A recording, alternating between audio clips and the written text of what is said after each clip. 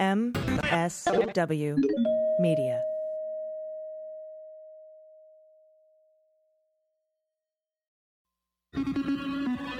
News with swearing. Daily beans, daily beans. Daily beans, daily beans. Hello and welcome to the Daily Beans for Wednesday, July 22nd, 2020. Today, Trump resumes his coronavirus briefings, which are actually just political ads that we're all paying for, and I won't be covering it. The UK-Russia report is out. Democratic leaders demand a briefing on foreign election interference campaign problems. Sean Hannity and Tucker Carlson are accused of sexual harassment. SCOTUS denies an expedited schedule for House Democrats to obtain Trump's financial records. Flynn is mad at Judge Sullivan, boo-hoo. Cohen sues Barr and the Department of Justice. The Ohio State Speaker of the House is arrested for racketeering and bribery. Trump takes illegal action on immigration, and Matt Gaetz is a hack misogynist. I'm your host, AG. All right, everybody, we have a very big show for you today.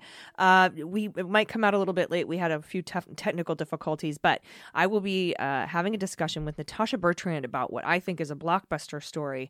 And this is that, we spoke yesterday about the Democratic lawmakers writing a letter to the director of the FBI, Christopher Wray, to say, hey, we're raising these alarm bells because we understand that there's possibly some election interference coming through Congress. And a piece by Natasha Bertrand in Politico, where her anonymous sources are saying that has to do with Ron Johnson and his committee subpoenas that we spoke of 2 days ago for all of the, ex-Obama officials and people who worked in Joe Biden's office and his investigation into Biden and Burisma. And so we will be having that discussion with her a little bit later on in the show. I'll have news from Under the Radar with Jordan and, of course, the Good News Block as well. And she is feeling better, so thanks for sending out all of your good feeling vibes because that worked. And let's see, what else is today? Gosh, it's Tuesday. No, well, it's Tuesday, but it's Wednesday. Anyway, it's a little bit less crazy than yesterday, so we can breathe a little bit when we go over the news today. So I'm excited about it. We have a lot to get to, though, still, as you could hear from the intro. So let's hit the hot notes. Hot notes. Okay, everybody, lead story today. I mean, at least so far today. It's early yet. Who knows what could happen. I know you all remember us sounding the alarm bells about something specific that Donald Trump said to Chris Wallace in his Fox News interview, over the weekend that he said was fabulous, by the way. He told Wallace that with regards to a new healthcare thing that he's coming up with and some new immigration stuff he's coming up with, that he's going to pass some laws on his own. And he can do that because of the recent DACA ruling from the Supreme Court. That is allowing him to do it. So today, we're getting a chance to see what he was talking about. And joining me to discuss it, former National Security Council lawyer, former Department of Justice. Now you're at professor at Georgetown, Joshua Geltzer. Josh, welcome, and thanks for speaking with me today. Thank you for having me back. I'm really, really glad that I got to talk to you about this because of a pair of tweets that you put out today, and we'll get into it. But give us a little background, first of all, on what the DACA decision is that he was referring to in that Chris Wallace interview that apparently, according to him, gives him carte blanche to make laws without Congress. So last month, as the Supreme Court term wrapped up, one of the big decisions was a 5-4 ruling by the court finding unlawful the Trump administration's effort to terminate the DACA program. And the reasoning of the court was classic administrative law in a sense. What Chief Justice Roberts wrote for the majority was that the reasons, the justifications that the Trump administration had given for terminating the DACA program, and in particular, the protections from removal that it offers so-called dreamers present in the United States, that the reasoning didn't match up. The justification didn't match what the administration was actually doing in terminating the program. In a sense, it was very reminiscent of the Chief Justice's 5-4 majority opinion almost exactly a year earlier in the case about the census citizenship question, insofar as Chief Justice Roberts was saying there's a pretext here. The reasoning and the action, they don't match up, and under classic administrative law principles, a court can't let that stand. So that DACA decision, they didn't decide really on the merits of the case, but really whether or not Trump had the proper authority to terminate the Obama program. Is that what you're saying?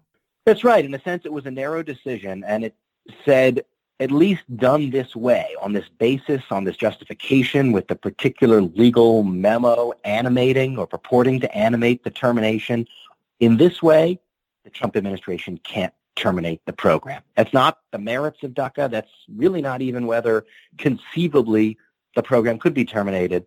But what the court majority said was, this doesn't cut it. This can't fly.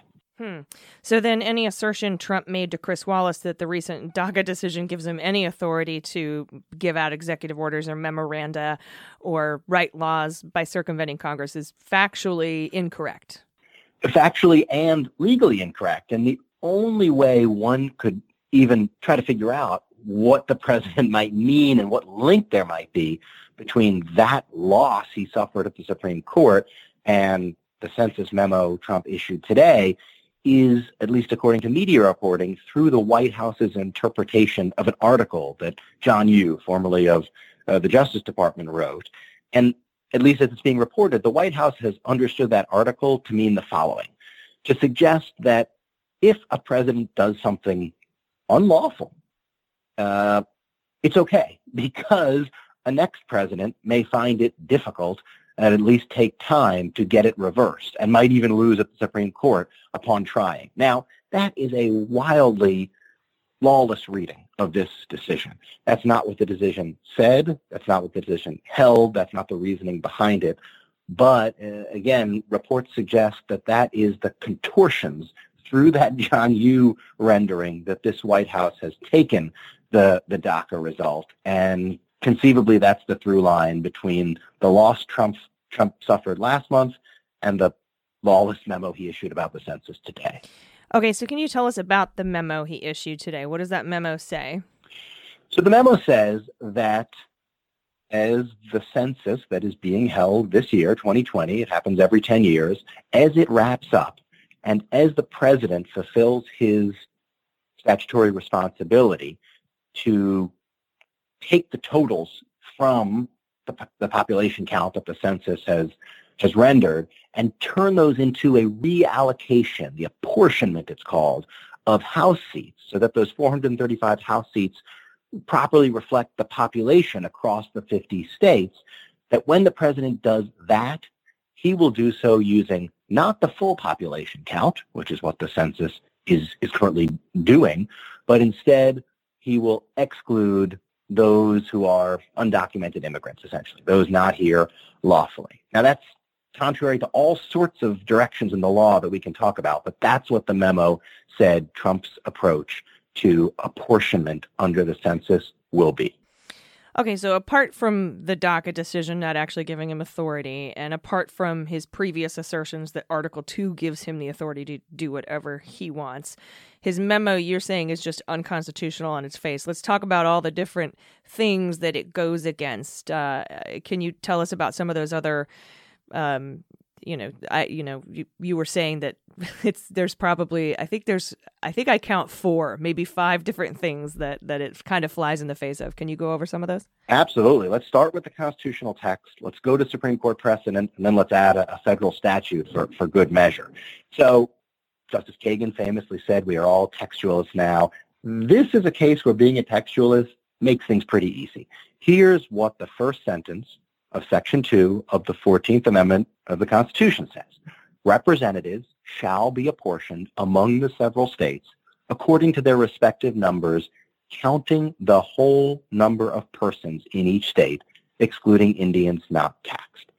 So counting the whole number of persons in each state strikes me as about as clear as a text can get about what you're supposed to count when you do this apportionment task. It's not citizens, it's not those here lawfully, it's not those here lawfully of a certain type. It's just all the people who are there. And if one had any doubt about what the Constitution said, one would go to a second place, which would be what the Supreme Court has said about it. And in 2016, Justice Ginsburg wrote an opinion for a unanimous court. 7 justices technically joined her opinion, 2 concurred in the judgment. And she included the following two sentences. The first one was about the original Constitution. She wrote, the basis of representation in the House was to include all inhabitants, although slaves were counted as only 3/5 of a person.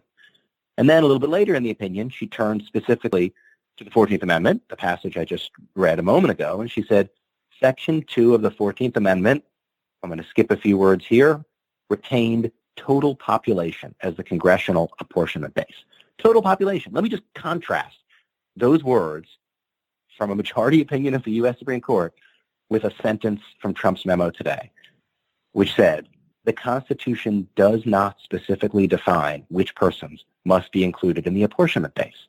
I mean, that's taking a sentence from a Supreme Court majority opinion and adding the word not, essentially. That's just lawless for a president. And let me just throw in for good measure 2 U.S. Code 2A, subsection A, which really just implements the 14th Amendment. And a piece of it says, the president shall transmit to the Congress a statement showing the whole number of persons in each state. And then the language goes on to explain that that's used for apportionment. So if we had any doubt of what the Constitution meant, the Supreme Court's rendering of it, federal statutes implementation of it, all of this points directly contrary to what the president's memo said today. Okay, so not only does this buck, like you said, previous established precedent about interpretation of the 14th Amendment itself, but we have his assertion about the docket decision, which had nothing to do with the merits of the case. There's also a statute, but there was also, in the last term, you had mentioned briefly earlier, a case about the census where something was similarly decided. Was there not? In a sense, I think people can see this as something of an end run of one of the biggest losses Trump experienced last term at the Supreme Court, which was the case in which a 5-4 majority, with the Chief Justice writing the majority opinion, rejected the Trump administration's attempt to add a citizenship question to the census. And it was also an administrative law decision, much like the DACA decision. It said the justification, in that case it was to enforce the Voting Rights Act purportedly, didn't match up with the action taken because experts across the government were saying that this would not help that objective while detracting from the constitutional objective of getting the most accurate count of the population it could.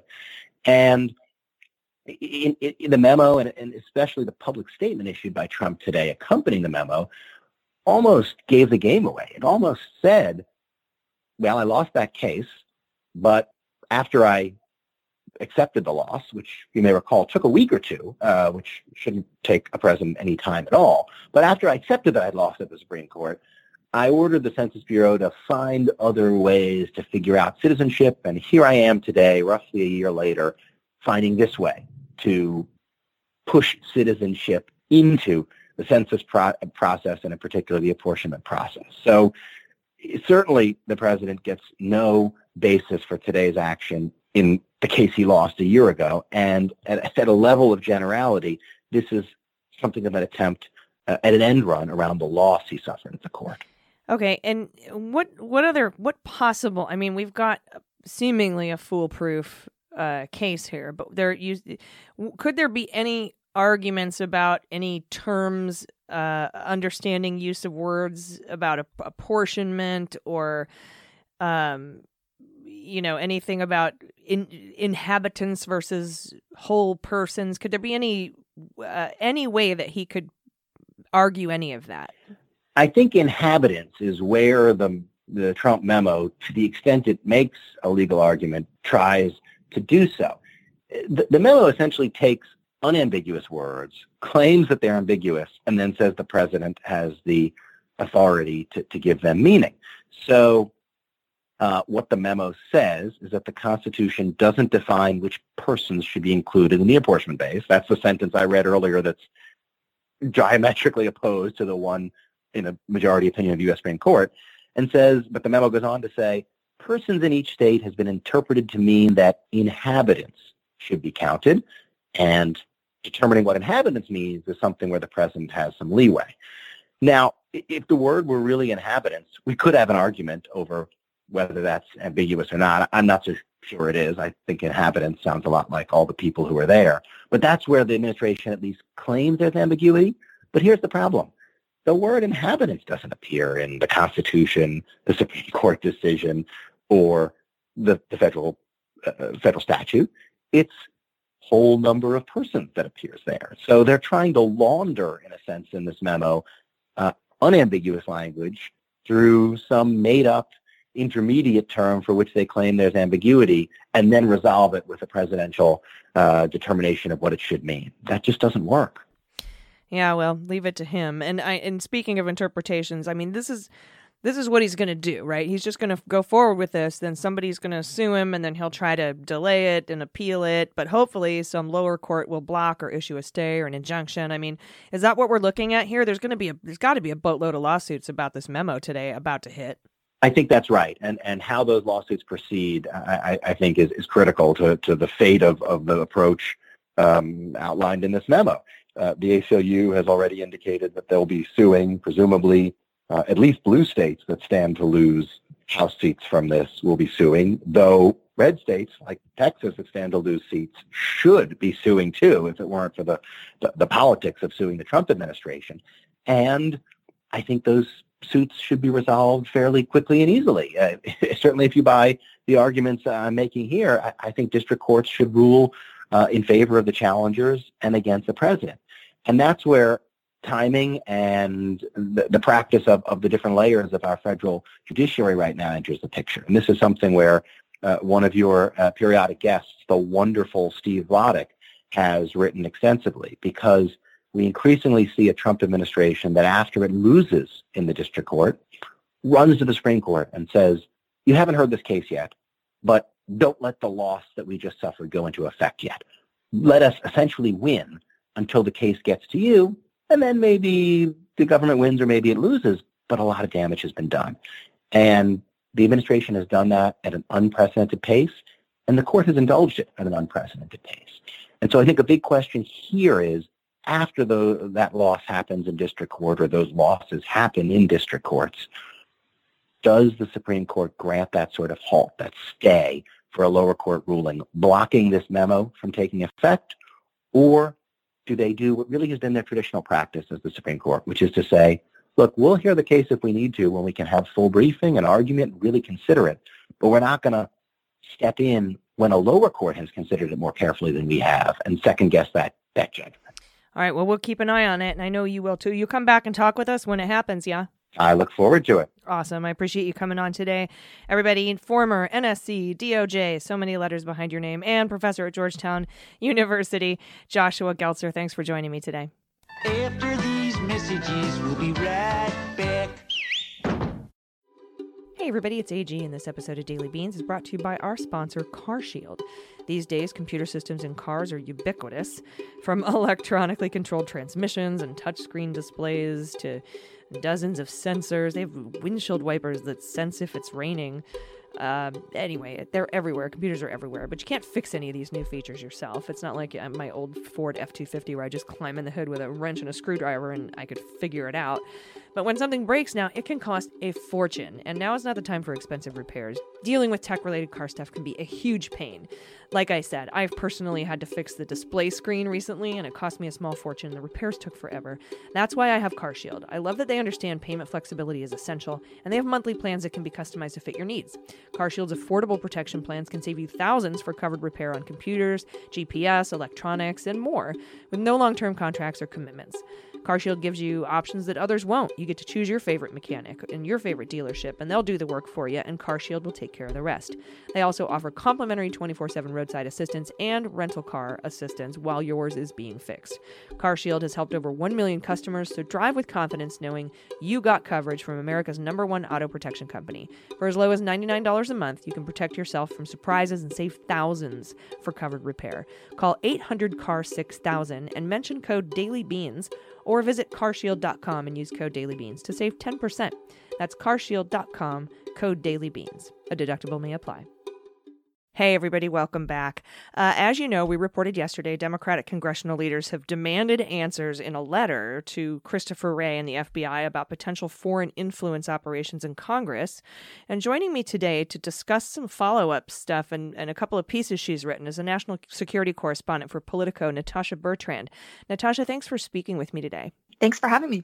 Yeah, so these are incredible stories. The first one focuses on what Republican Senator Ron Johnson is doing in the Senate, potentially. And the second is a comprehensive statement released by Joe Biden warning against the foreign election interference. And you penned both of these pieces. So let's start with the letter that Democratic leaders have written to the director of the FBI, when they sent that and what they're demanding, what they're sounding alarm bells about. Yeah, so in the letter that was released publicly, they said that members of Congress were being targeted by a foreign interference operation aimed at influencing congressional deliberations and the administration and, of course, the upcoming election. And no one really knew what that meant at first. It was very vague. It was purposefully vague because what I'm told is that they're really trying to avoid any appearance of being partisan here. They genuinely are concerned that members of Congress and the administration are being used by foreign actors who have nefarious, I'm blanking on the word, motivations. Yes, intentions. And so, but the classified portion of their letter to the FBI has more information about what they're actually talking about. And what we're told is that this really centers on the investigation being carried out by the Senate, by Ron Johnson and Chuck Grassley, into information that they have been gleaning really from Ukrainians who have been shopping negative information around about Joe Biden really since, before the impeachment process even began. And it's part of what got Donald Trump impeached to begin with. So what they're concerned about is that members of Congress who are pursuing these probes are just being used as tools of Russian propaganda and, the things that the Ukrainian lawmakers who have corrupt motives and who don't want to see a Joe Biden presidency, their intentions are kind of influencing what goes on in the Senate now.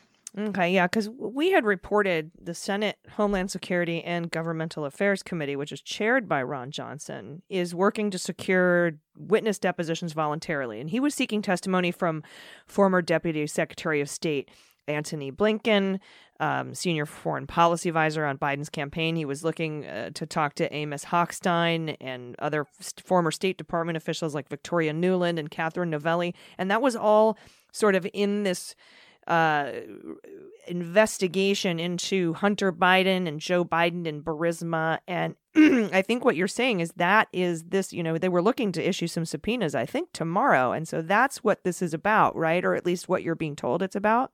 Yeah. So part of the reason Democrats decided to release the letter when they did is because they see that the Senate is getting ready to escalate this and potentially issue subpoenas to these former Biden advisors. So that would really represent kind of a dramatic escalation of the whole thing. So far, Tony Blinken and Amos Hochstein, they've been really reluctant to engage in this because they don't see it as a legitimate investigation. They see it as an outreach of Russian propaganda. So they don't want to give it oxygen, but they may have to face a subpoena, which is why Democrats are now trying to draw attention to this idea that the senators are being used here and that their probe is not legitimate. And like you said, they sort of kept it ambiguous so as not to say that these senators are knowingly participating in this laundering of foreign election interference, but that it's happening and someone should take a look at it and bring it to someone's attention. Yeah, that's right. They want the FBI to give a counterintelligence briefing to all members and explain to them that these are nefarious actors who are trying to interfere in the election and that the Senate should not be helping them in that goal. And something that we've been told repeatedly by Democrats is that, in 2016, the Russians had WikiLeaks and the media, frankly, to launder all of this stuff. And now it seems like they're trying to use Congress to do that. So it's kind of taken from the same playbook, but it's just different in the way that it's being carried out. Wasn't Ron Johnson one of the 7 members of Congress who visited Russia on the 4th of July a couple years back? He was. And that's never been fully explained either. It was obviously very odd timing.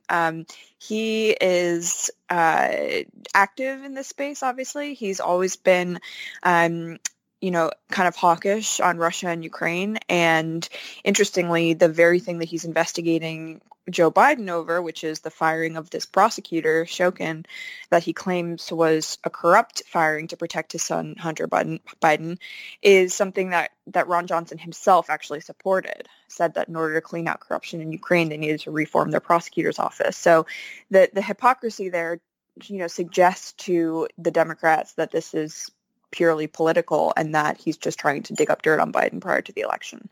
Yeah, and it kind of also suggests that he's knowingly participating in laundering this information. We can speculate all day, but I mean, you're right. He was I think he actually was signed a letter to work on this, to oust that old prosecutor in Ukraine. If my memory serves, there was like a letter that went around, and a lot of Republicans signed it.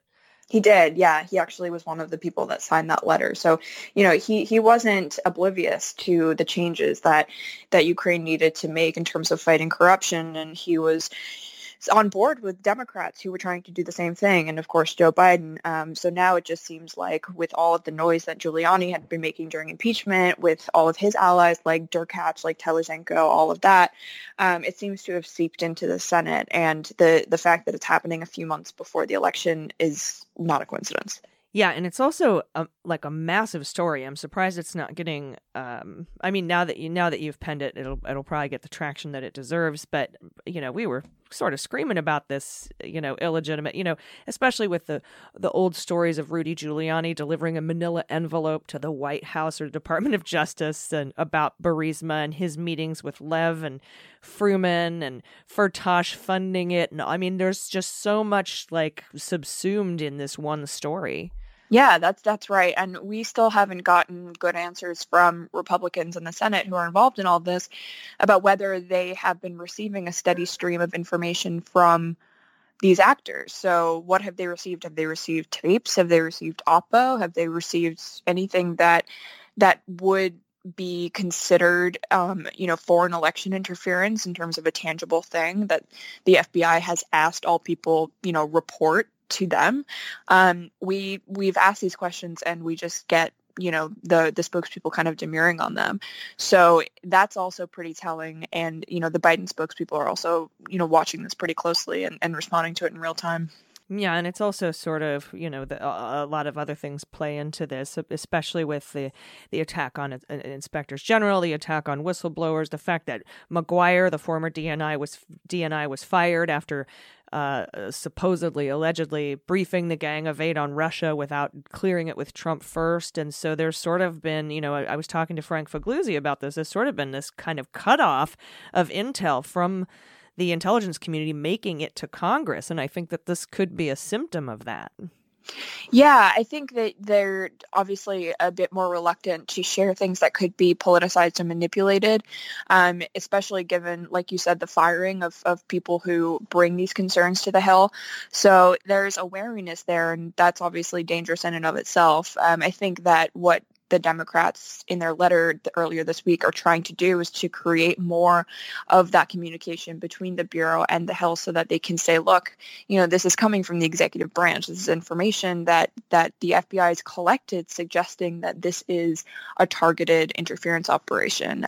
Whether or not Republicans change their behavior following such a briefing, that will be very interesting, because then they'll truly have no excuse, right? I mean, if they're told that they're being used as tools of, Russian or Ukrainian propaganda to interfere in the election, then, all of their claims about the dossier being improper foreign interference will just fall on deaf ears, because they will essentially be doing the exact same thing. Yeah, and the laundering term here I just found fascinating too, and I think that it kind of helps explain sort of what the utilization of Congress to get this disinformation into the American public is about. Which, when you launder money, you take illegally gotten dollars, you spend it on some shit, you sell the shit, you get the money back, it's clean now. And that's money laundering in a nutshell. Trump knows all about it. But when you're laundering sort of information, what they're trying to say here, and correct me if I'm wrong, is that you've got this really dirty Giuliani Parnas fraud guarantee, whatever Firtash funded bullshit information coming from Ukraine and pro-Russian backed people in Ukraine into the United States. They used WikiLeaks before. Now they're using Congress to make it legitimate. Is that the laundering aspect of this that we're seeing? Yeah, that's exactly the allegation that they're making, because they know that at this point, no one's going to take anything that folks like Derkach and Giuliani and all them seriously unless they're like fringe far-right media outlets like One American News, which has given them a platform for all of this. So it's made its way into an American news outlet, but not a legitimate one.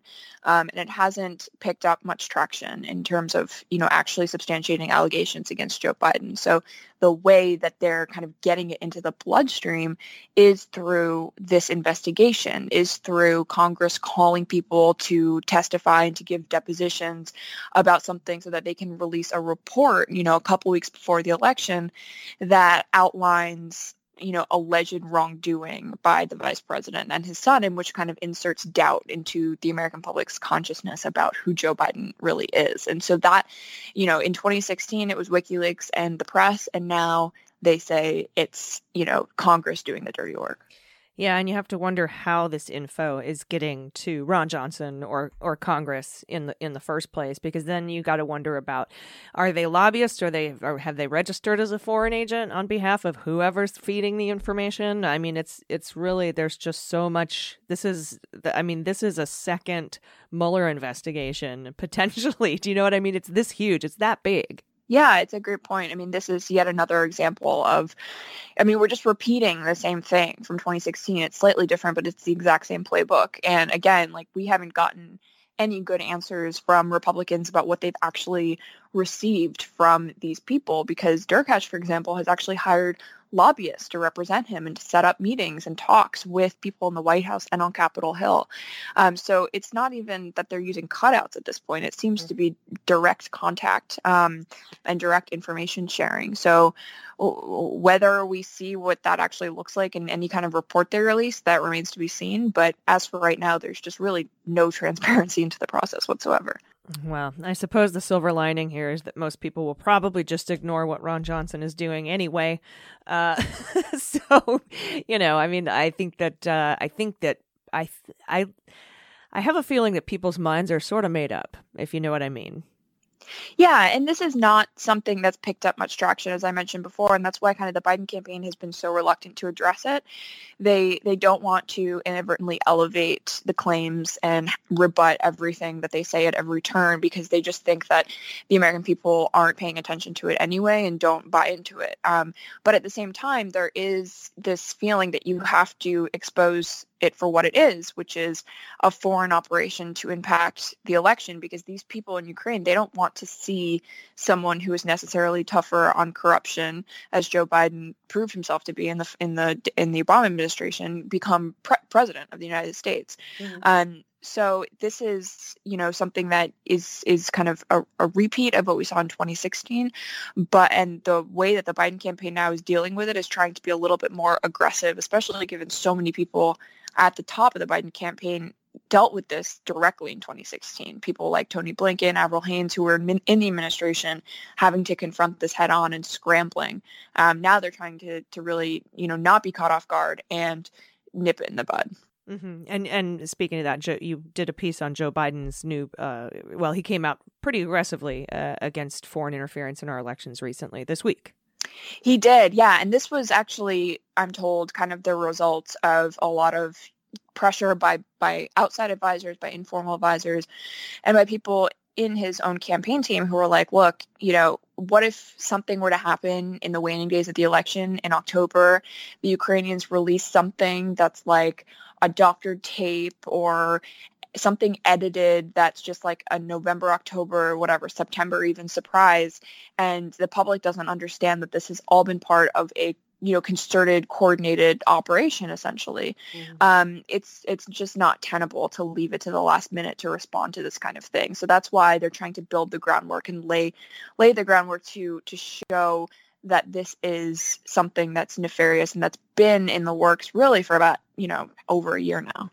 Yeah. Well, thank you so much for coming on and explaining this to us. This is a massive story. Congrats on the scoop. And I think that, we've gone over all the points, so we just have to wait and see what happens. National security correspondent for Politico, Natasha Bertrand. Thanks for joining me today. Thanks for having me. All right, everybody. We'll be right back after this quick break, so stay with us. Hey everybody, AG here. This Helping of Daily Beans is brought to you by Sunsoil CBD. As we know, CBD is extremely popular now. It's popping up everywhere and all kinds of stuff from coffee and supplements to pet treats. But how can you tell what's good, what's not, what's safe, what ingredients are used, do they have transparency, who can you trust? And those were just some of the questions I had, and Sunsoil CBD had all the answers. Transparency and quality control set them apart from the rest. With Sunsoil, you know what's in every bottle and exactly where it came from. There's no second guessing because they only use ingredients you can pronounce. Most of their products have just 2 ingredients, actually, organic hemp and organic coconut oil. And they farm all their own hemp in their Green Mountain farms of Vermont, and they extract the CBD themselves, and they test for quality and purity every step. They never use pesticides or herbicides or GMOs. Because Sunsoil does everything in-house and they keep their products simple, they can offer the highest quality CBD at the best prices. In fact, Sunsoil products are half the price of other ingestible CBD brands. Every Sunsoil product is USDA organic certified, including their oil drops, soft gels, and capsules, and their coconut oil. I like to put a few of the oil drops in my morning coffee, or I'll take a soft gel at night before getting some great sleep. And one of the best things about Sunsoil is that as the largest CBD manufacturer to partner with 1% for the Planet, they'll be donating 1% of Sunsoil's annual sales to help environmental nonprofits that do good for people, plants, and the planet. Sunsoil removes all the guesswork by making pure and simple CBD products at unbeatable prices. Get 30% off your first order by going to sunsoil.com/dailybeans. That's sunsoil.com/dailybeans for 30% off your first order. Hey everybody, welcome back. It is time for news from Under the Radar, and joining me today is Jordan Coburn. How are you? Are you feeling better than yesterday? I am, yes. I'm done throwing up, which is the best. Oh, which is the best. You know you're living in Trump times when the best is you're done throwing up. Yes. I'm glad that you're feeling better, so that's good. We've got a couple of headlines today. I'll kick it off with court news. News from the court. Ships at sea. We have the court reporting news. The Supreme Court on Monday has denied a request by House Democrats to accelerate the timeline of their remaining court battles over the subpoenas for Trump's tax returns from Mazars, Deutsche Bank, and Capital One. We've been following those SCOTUS decisions forever, and the bid by the lawmakers came in response to their 7-2 ruling that basically said, Trump, you don't have total immunity. But you can't have these things. You have to go down to the lower court and figure out what you can have and what you can't have. You guys gotta figure it out. And under regular Supreme Court procedure, the ruling, there would be a 25-day delay. It would take until August 3rd to get down to the lower court. And the Democrats wanted to avoid that, so they asked the justices for an expedited schedule. But the conservative majority court rejected that request Monday in an unsigned order, so there's no opinion. But Sotomayor said she would have granted it. Earlier this month, they issued a blockbuster split decision that handed a win to New York state prosecutors seeking Trump's tax returns. We know that. That's Cy Vance and the Manhattan DA, but dealt this setback to the Democrats in the House who wanted the same shit. So while the justices settled some of the major legal issues embedded in the disputes, they left most of it to the lower courts to resolve. And on Friday, as we know, the Supreme Court agreed to expedite the Vance stuff. They said, yeah, go ahead. And they had the hearing in the district court. And I think there's by the 24th, Trump's new bullshit reasons are due. And then I think Vance has until August or the 27th or something to file his motion to dismiss, and then August 3rd for Trump's reply, or August 10th for Trump's reply, August 14th for Vance's reply to his reply. So that's a very expedited schedule. So the court allowed that, but they're not allowing it in the Vance case. They're not allowing it for the House. So that means the 3 Democratic House-led committees will have to wait nearly a month from the date of the court's decision before they can proceed to the lower courts. And in other court news, lawyers for Mike Flynn, his crazy, crazy lawyers, urged an appeals court Monday to immediately shut down the lingering fight over whether Judge Sullivan must dismiss the criminal case against Flynn. Quote, the district court has hijacked and extended a criminal prosecution for almost 3 months for its own purpose. That's what Flynn's attorneys wrote in a filing with the D.C. Circuit Court of Appeals. Last month, the panel voted 2-1 to reject Sullivan's position and issue a rare order by approving the writ of mandamus from Flynn requiring Sullivan to dismiss the case. But Sullivan, appointed to the federal bench by Clinton, asked for the full appeals court to review the ruling en banc, right? And Flynn's legal team this Monday said Sullivan has no standing to request such a review. Quote, to allow Judge Sullivan to delay and generate litigation against a criminal defendant is unconstitutional. First of all, for their fucking side to say that they don't like people delaying shit in the courts is hilarious. Mm-hmm. Their fucking first and foremost tactic always. And that's what Sidney Powell wrote. And she said, this action diminishes the status of the federal judiciary as an independent bulwark for the rule of law. Beep, burp, buzzword, suck the court's dick. I love Trump. And I added that part at the end. Yeah. But here's the thing. Even if Sullivan is somehow deemed to lack standing, which he doesn't lack standing, any active D.C. Circuit Court judge can request a poll of the full court, even if no litigant, Sullivan in this case, seeks the right to do so, or even is determined to not have standing to do so. Andrew Torres and I from Opening Arguments had a little debate about this. He said, I bet Sullivan's going to file to have it reheard en banc. And I said, I bet one of the other judges on the D.C. Circuit Court of Appeals is going to poll the court to have it heard en banc. And 7 of the judges are Democrats or liberals. I shouldn't say Democrats. And we used to not care about that, but you know what I mean. It would have gone our way. Right. And he was right. He won that bet. And so he, that Sullivan is the one who did it. And now Sidney Powell is saying he doesn't have standing to do that, which he does. And even if he didn't, fucking Merrick Garland could be like, I want to pull the entire D.C. Circuit Court of Appeals. And they would all say, yeah, we want to rehear this shit because they disagree with what the circuit court did, because what the circuit court did was silly. And then they would review the case en banc. So she's just full of shit. And I don't even know where she's coming from on this, but it's so funny that they're like, I can't believe they're using these delay tactics. Oh my God. Yeah, they really bank on people's limited memory. However, that is not something that a judge typically has. Quite the opposite. Yeah, pot in the fucking kettle. Sidney Powell. All right, you have a story for us coming out of Ohio. What's going on? It's time to wait. You know what? I think we should play the theme song. It's time for the Fantasy Indictment League. Sweet. I'm gonna be indicted! No, wait, it's gonna be okay. Indicted! Honey, Dick. Indicted! Honey. I'm gonna be indicted! Hold it, they can't. It's gonna be okay. Just calm down. I can't calm down, I'm gonna be indicted! So, Ohio, Jim Jordan's stomping grounds. Federal agents, they've arrested Ohio House Speaker Larry Householder, giving him the most redundant name, and 4 others on Tuesday as part of a $60 million racketeering and bribery investigation. Do you think the Republicans just elected him Speaker of the House because his name's Householder? Yeah.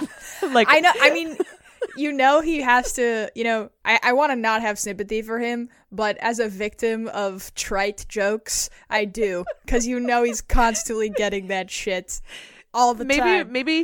Maybe on the ballot they thought it was a multiple choice question. Who is Speaker of the House?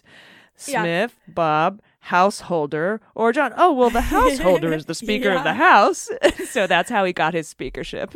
Yeah, I had to do like a triple take when I read this story just to double check I wasn't like being an idiot or something. And yeah, his last name is indeed Householder of the House. Yeah, the same every time I do a story with Sheldon Whitehouse in it. I'm like, yeah.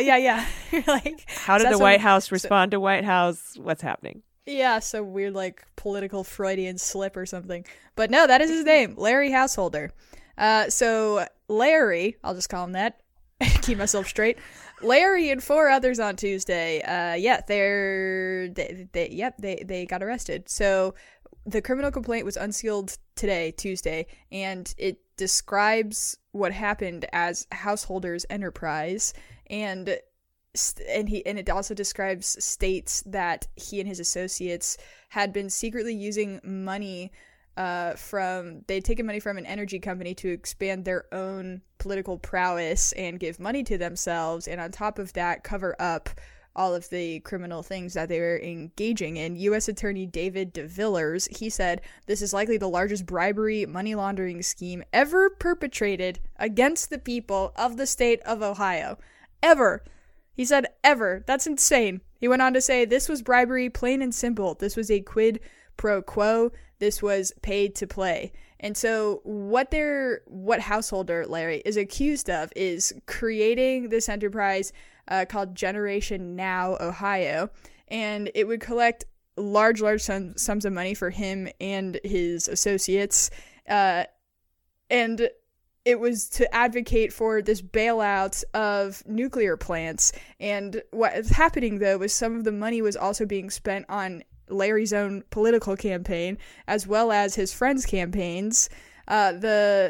They went on to, the complaint states, the millions paid into the entity were akin to bags of cash. Unlike campaign or PAC contributions, they were not regulated, not reported, not subject to public scrutiny, and the enterprise freely spent the bribe payments to further the enterprise's political interests and to enrich themselves. So just completely opening themselves up to people buying them out, and without any sort of, give a shit at all. They were also just pocketing the money in whichever ways that they really felt like. And I'm reminded of three things here. I'm thinking of Bagman by Maddow, when Spiro Agnew did that to get government contracts to his buddies. I'm thinking of with the nuclear power plants, if this was connected to the Middle East Marshall Plan with Flynn and Copson texting on the dais. We talked about this in Mueller, She Wrote quite a bit, especially in episode 6, that long ago. And then, of course, I think of Michael Cohen and his bribe that he gave someone, which was a plastic bag full of some cash and a boxing glove. Remember that? Those were the days. Yeah, totally.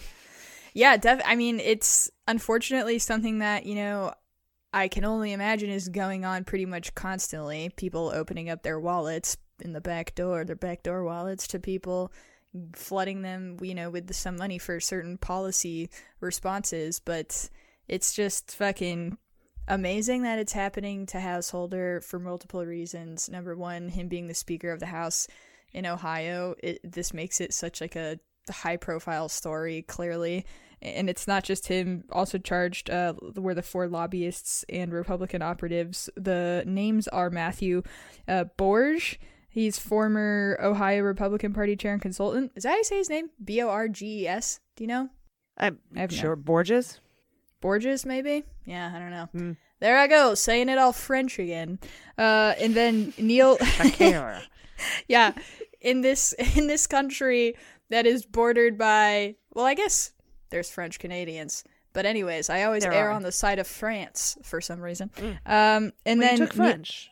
I did take French. I really did. I really gotta... I err on the side of German. That's why I called him Mueller for the first fucking 3 weeks of our show. That's true. That is true. Thank you. That makes me feel better. The other guy, one of the other guys, Neil Clark, he's founder of Grant Street Consultants. And he was called by... he was called by USA Today once one of the best connected lobbyists in Columbus. That's never a good sign. What a weird shirt. That's like a weird... Yeah. Yeah. It's like we had the El Cajon Speedway, and its tagline was the fastest 5/8 oval in the West. That's what that reminds me of, like the most well-connected lobbyists in Columbus. Ooh. Yeah, totally. It's like, wait, where are you from again originally? I'm from outside of Akron, little township called Willow Springs Estates in Talmadge, Ohio. Nice, very cool. Yeah, well then, but so this I didn't even think about that this is your home state that all this shit's going down in right now. I feel like yup. Yeah, one of the best connected lobbyists in Columbus. I mean, like, being described as best connected is only a good thing if you're talking about like a one of those chain link paper necklaces. Not lobbyists. Yeah, exactly. Exactly. Yeah, but you're right. I mean, this guy Householder, he has massive influence on policy making and decisions in Ohio because he's the Speaker of the fucking House. This is huge. Definitely. Yeah, another one of the guys is co-founder of the Oxley Group in Columbus, and then another one is Jeffrey. The good old Oxley Group. Are you familiar? They're the best darn group in Columbus. I don't know. No, I don't know. Yeah. I feel like I need to apologize to our Columbus listeners now. I absolutely love Columbus, Ohio. Please but you know what I mean. Totally. USA Today once called them the most disconnected group in Columbus. Just kidding. Jeffrey Longstreth, he's an advisor to Householder, Larry. And then, Generation Now Ohio, that's that nonprofit that the federal prosecutors are linking to both Jeffrey Longstreth and Larry Householder. And Generation Now Ohio is facing racketeering charges. So there's just a whole bunch of shit going down there. And it's lovely to see such a massive takedown of a person that clearly has a lot of influence in Ohio. And I hope that kind of work can continue. RICO, racketeering. Good old racketeering. We finally got a Fantasy Indictment League indictment for RICO. Yeah. Cool. Well, good riddance, Larry. Savor it. Yeah. Man. Savor it. Maybe the problem is SDNY is just too high profile or something, you know? And maybe Ohio is on the down low enough that it wasn't on the radar or something of Bill Barr. Or does he have any sort of power now to step in this case? I mean, conceivably, right? I mean, it depends. If you talk about the inner machinations of U.S. attorneys' offices, they pretty much operate independently of Main Justice. You know, if there's some massive political case like this, I assume it would have gone up to Main Justice for sign off. But you know, if the evidence is over fucking whelming, the evidence is over fucking whelming. If it's you know, if you got something going on with what Householder was doing, it's not something that you can just, that Barr can just be like, nope, we're sweeping this one under the rug. It happened with Hawk Bank. It happened with, you know, multiple cases. And so I assume this probably did go up to Main Justice, but it's mostly usually, from what I understand from talking to former U.S. attorneys, it's just sort of like a kind of a courtesy call, like, hey, we're doing this today, just a heads up for you, Main Justice, you know. Also, if it doesn't actually rope in anybody that Barr is trying to protect specifically in Trump's circle, then they'll let that stuff continue. Yeah, and that's probably one of the reasons that Bill Barr was like, anything in the presidential election has to go through me specifically, you know, so that there won't be any surprises on even opening up an investigation in those particular cases. So that's where we are. Right. But thank you for that reporting. Yeah, totally. Get this, the UK-Russia report is finally out. From Kyle Cheney at Politico, the United Kingdom failed to take the threat of Russia's political interference seriously until the Kremlin orchestrated the hack of the Democratic National Committee in 2016. That's according to the new report from the House of Commons Intelligence Committee that was just revealed today. It suggests that the UK's government ignored mounting indications of Russian disinformation and money laundering in its midst for years and has paid the price of it. It's a heavily redacted report, which eliminated many specifics to prevent Russia from gleaning insight into the workings of British intelligence services. Probably not that, but whatever. And that's and it describes the UK's relationship with the United States as a crucial bulwark against Russian aggression. That's twice we've had bulwark come up today. However, a redacted passage, it's the Bulwark Show. A redacted passage on the relationship between the two countries hints at a significant caveat. Get this, and this is from Kyle Cheney. He says, quote, well, this is from the report. It is clear that the partnership between US and UK provides valuable capabilities that blank to the UK and avoids the duplication of coverage through effective burden sharing. However, there remains a question as to whether redacted. This is important given the relative priority of work on Russia among the Five Eyes partnership. So this seems to me like they're kind of saying, we thought we could rely on Trump, but we can't. Hey, have a nice day. But it's all redacted, so I'm not sure that that's what it really says. It gives a notable shout out, this report, to Christopher Steele. We all know who he is, the Steele dossier. In the report's opening pages, Steele is listed among a small group of outside advisors who informed its conclusions, and he's thanked for volunteering substantial expertise on Russia, which provided us with an invaluable foundation for the classified evidence sessions. The praise for Steele is pretty much an indirect rebuke of Trump, who earlier this month called for him to be extradited and jailed for his role in compiling the dossier. Among its conclusions, this report, the Russia report, suggests the government may want to emulate the United States law prohibiting foreign agents from operating in the United States without registering with the Department of Justice, a statute known as the Foreign Agents Registration Act. The U.S. relationship with the U.K. is a central feature in the report, which indicates that the U.K. is a top target for Russian interference, in part because of its role in NATO and close ties to the United States. In fact, it was Russia's hack and leak operation against the DNC that first jolted the UK into understanding the depths of Russia's capabilities. Quote, prior to what we saw in the States with Russian interference, it wasn't generally understood as a big threat to the electoral process. The report notes that was from a redacted official's testimony, though. It also suggests the country take a page from the United States and our response to Russian interference and conduct abroad after the fact assessment of the Russian scheme to interfere in elections. They want to take a page from the way we dealt with the Russian election interference. But basically, they're more talking about the broad after the fact assessment of the Russian scheme, in that our Senate, 5-part intelligence report findings are our ICA, our intelligence community assessment that came out in January 2017, and of course the Mueller investigation. They're like, we should take a page and do something like that. That Mueller, what a fella. So that's sort of the long and short of it. It just has so many redactions, but those are the pop out key things. Anything else that comes up, we'll tell you about. And before we close this down, I do have a story that comes with a trigger warning. And this has to do with Sean Hannity and Tucker Carlson at Fox News. If you'll remember, a few days ago, Fox announced Tucker Carlson would be taking a nice little vacation for a minute, and so, we just want to let you know who's going to be on a nice vacation, enjoying some time off. And every time Fox puts one of their fucking people on vacation, it's for a reason. And it's always got to do with sexual harassment or assault. And that's what's happening here. There's a complaint filed with the New York Federal Court on July 20th that alleges sexual misconduct by top Fox News hosts, including Tucker Carlson, Sean Hannity, and Howard Kurtz.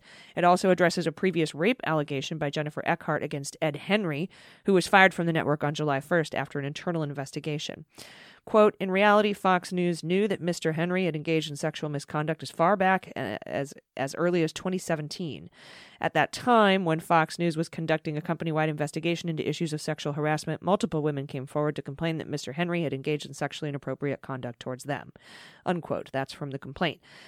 Her claim alleges that Fox News violated federal laws against sex trafficking by supporting Henry. That's a really interesting allegation, too. A second plaintiff, Kathy Aru, a former Fox contributor and quote-unquote liberal Sherpa that would appear on Tucker Carlson tonight, alleges sexual harassment by Henry. Additionally, she claims that Hannity offered his staff and crew $100 to take her on a date during a preparation for a taping, and that she was hardly ever, if ever at all, brought back on his show afterwards, after that offer was made. During her final 2018 appearance, one of her final appearances on Tucker Carlson's show, she alleged she was kept on set by tech crew who refused to take off her earpiece so that Tucker Carlson could invite her to a hotel room where he was staying that night without his family. And she declined. And after that, she had only been featured on his show 3 times ever since. And she also had said she declined a meeting with Howard Kurtz, whose Media Buzz show she had appeared on regularly. She declined a meeting with him at a hotel room one night in 2019, instead suggesting he meet her with a friend for dinner. He did not agree to the meeting and afterwards wouldn't talk with her about possible advancement opportunities, telling her, in sum and substance, "You're the only woman here who won't come to my hotel room." The complaint demands a trial by jury against Fox News, Ed Henry, Tucker Carlson, Sean Hannity, and Howard Kurtz as defendants. So I don't know how many of Fox News executives, showrunners, producers, and hosts have to be accused of sexual misconduct for people to get it. But it's clear that this is the vacation that Tucker Carlson is currently on, and this could signal the end of Fox News, which right now is pretty much hated by everybody, including Trump. It's too left wing for him now. So we'll see.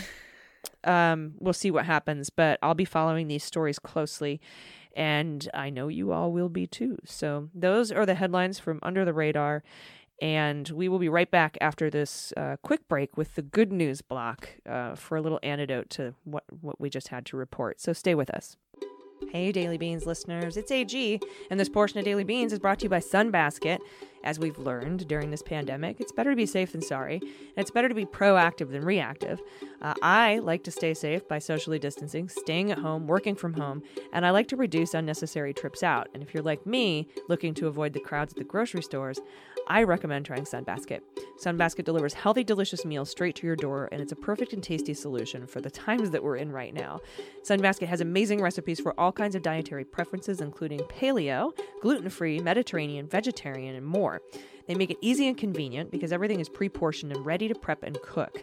You can enjoy a full dinner of organic produce and clean ingredients in like 15 minutes, and it's easy. You don't have to be like a chef or even have any experience in the kitchen, because I don't. I burn Jell-O, but these come out perfect every time.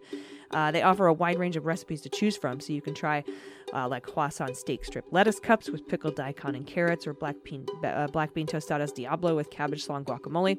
My current favorite, roasted salmon with miso glazed eggplant. And you can order any recipes across their menu. Skip a week if you want to. Double up on your favorite ones if you feel like it. It's so flexible. And their facilities have the highest level of food and employee safety. They reinforce strict adherence to their operating procedures and have even increased sanitization frequency in their distribution centers to help protect you, your family, and their employees. And that means a lot to us. And right now, Sunbasket is offering $35 off your order when you go right now to sunbasket.com/dailybeans and enter promo code dailybeans at checkout. That's sunbasket.com/dailybeans and enter promo code dailybeans at checkout for $35 off your order. One more time, sunbasket.com/dailybeans, and don't forget to enter promo code dailybeans. Hey everybody, welcome back. It's time for the good news. Well, we'll float on, good news is on the way.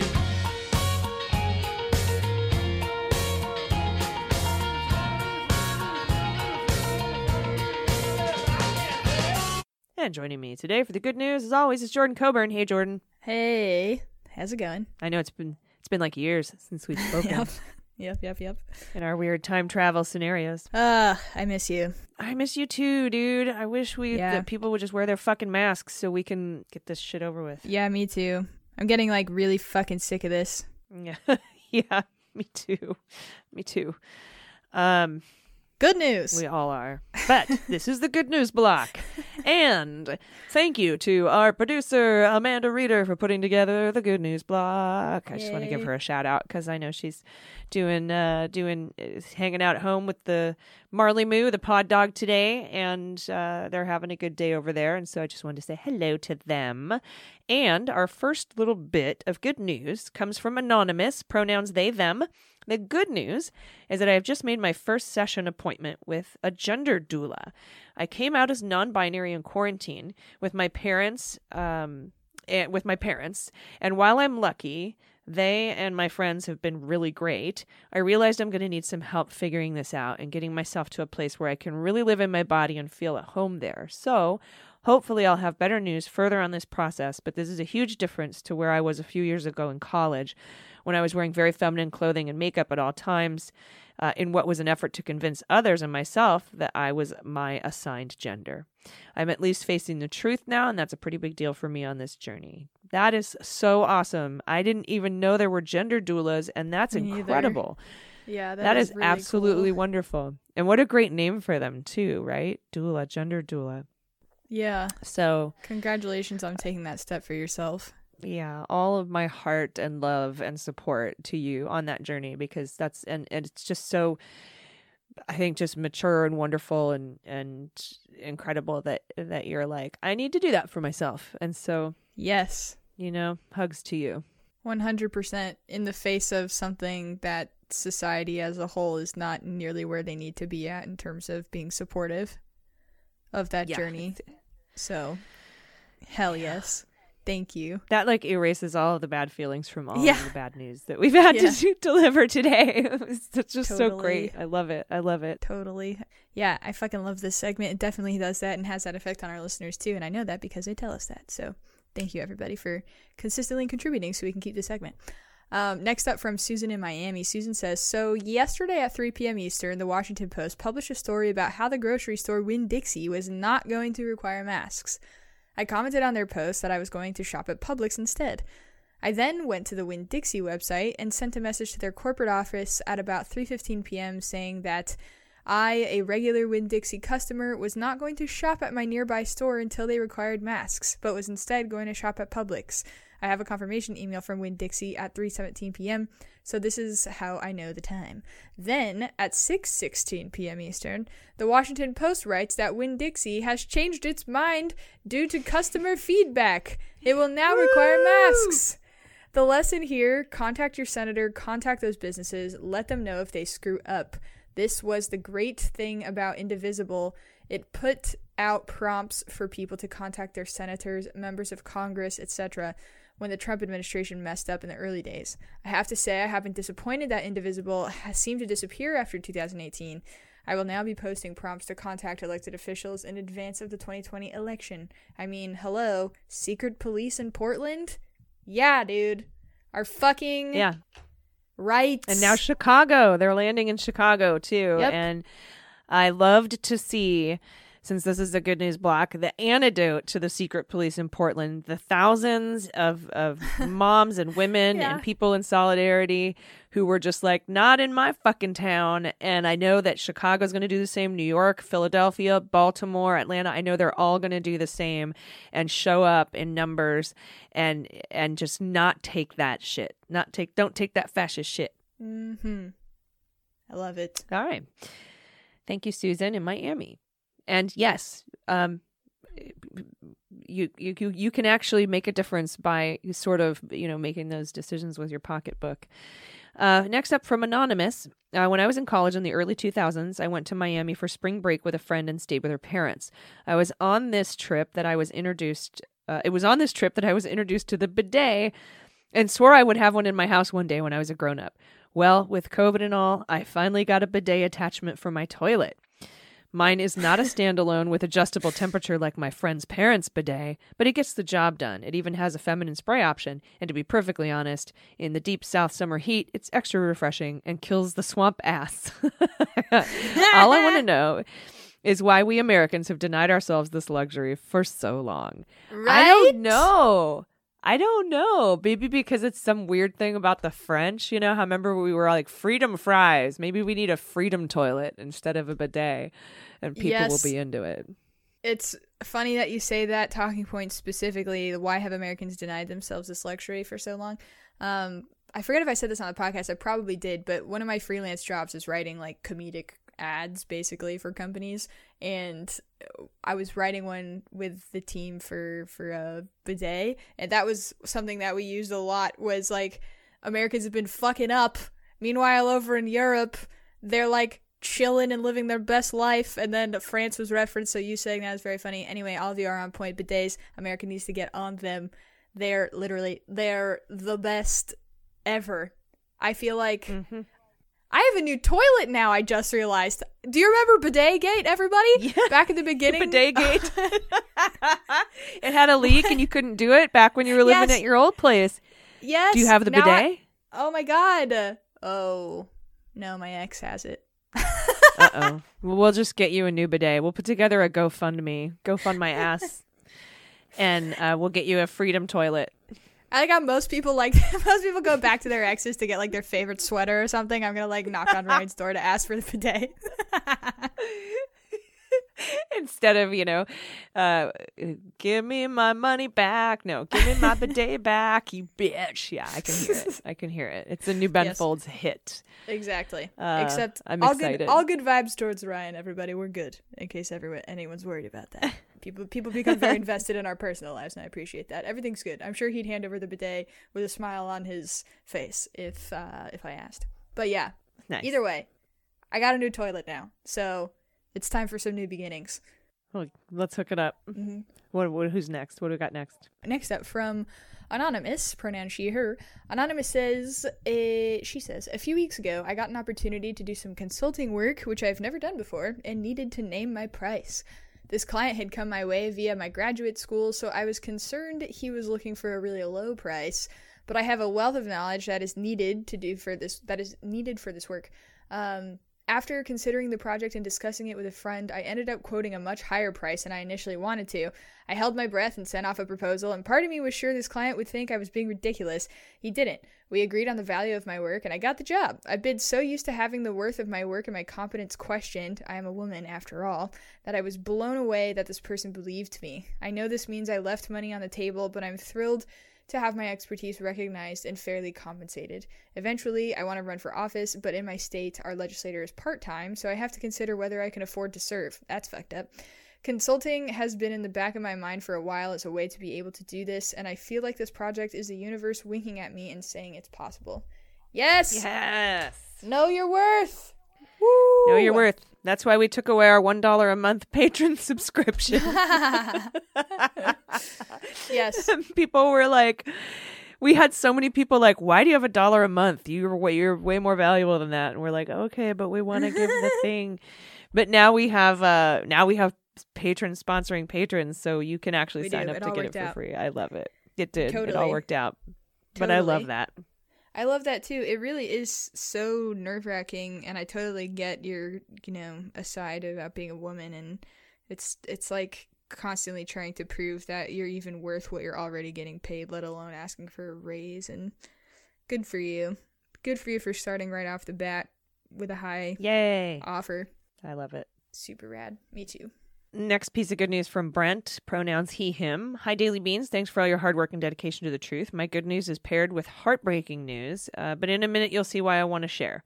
On November 3rd, 2018, my niece, Jana, and members of Girl Scout Troop 3055 were picking up garbage along the road near Chippewa. A person drove into their work zone while huffing, lost control, and went off the road. Jana, 2 other scouts, and a scout mother were killed while they were trying to make the world a better place. We miss Jana's bright smile and sparkly personality every day. Recently, her Memorial Foundation launched its website. It's JanaKelley.com. That's JanaKelley.com. The foundation's mission is to help improve lives by providing educational opportunities and to make the community, state, country, and world a better place by providing charitable benefits, supporting multiple charities with funds the foundation raises. If any Beans listeners would like to learn about what a special kid Jana was, please click on over.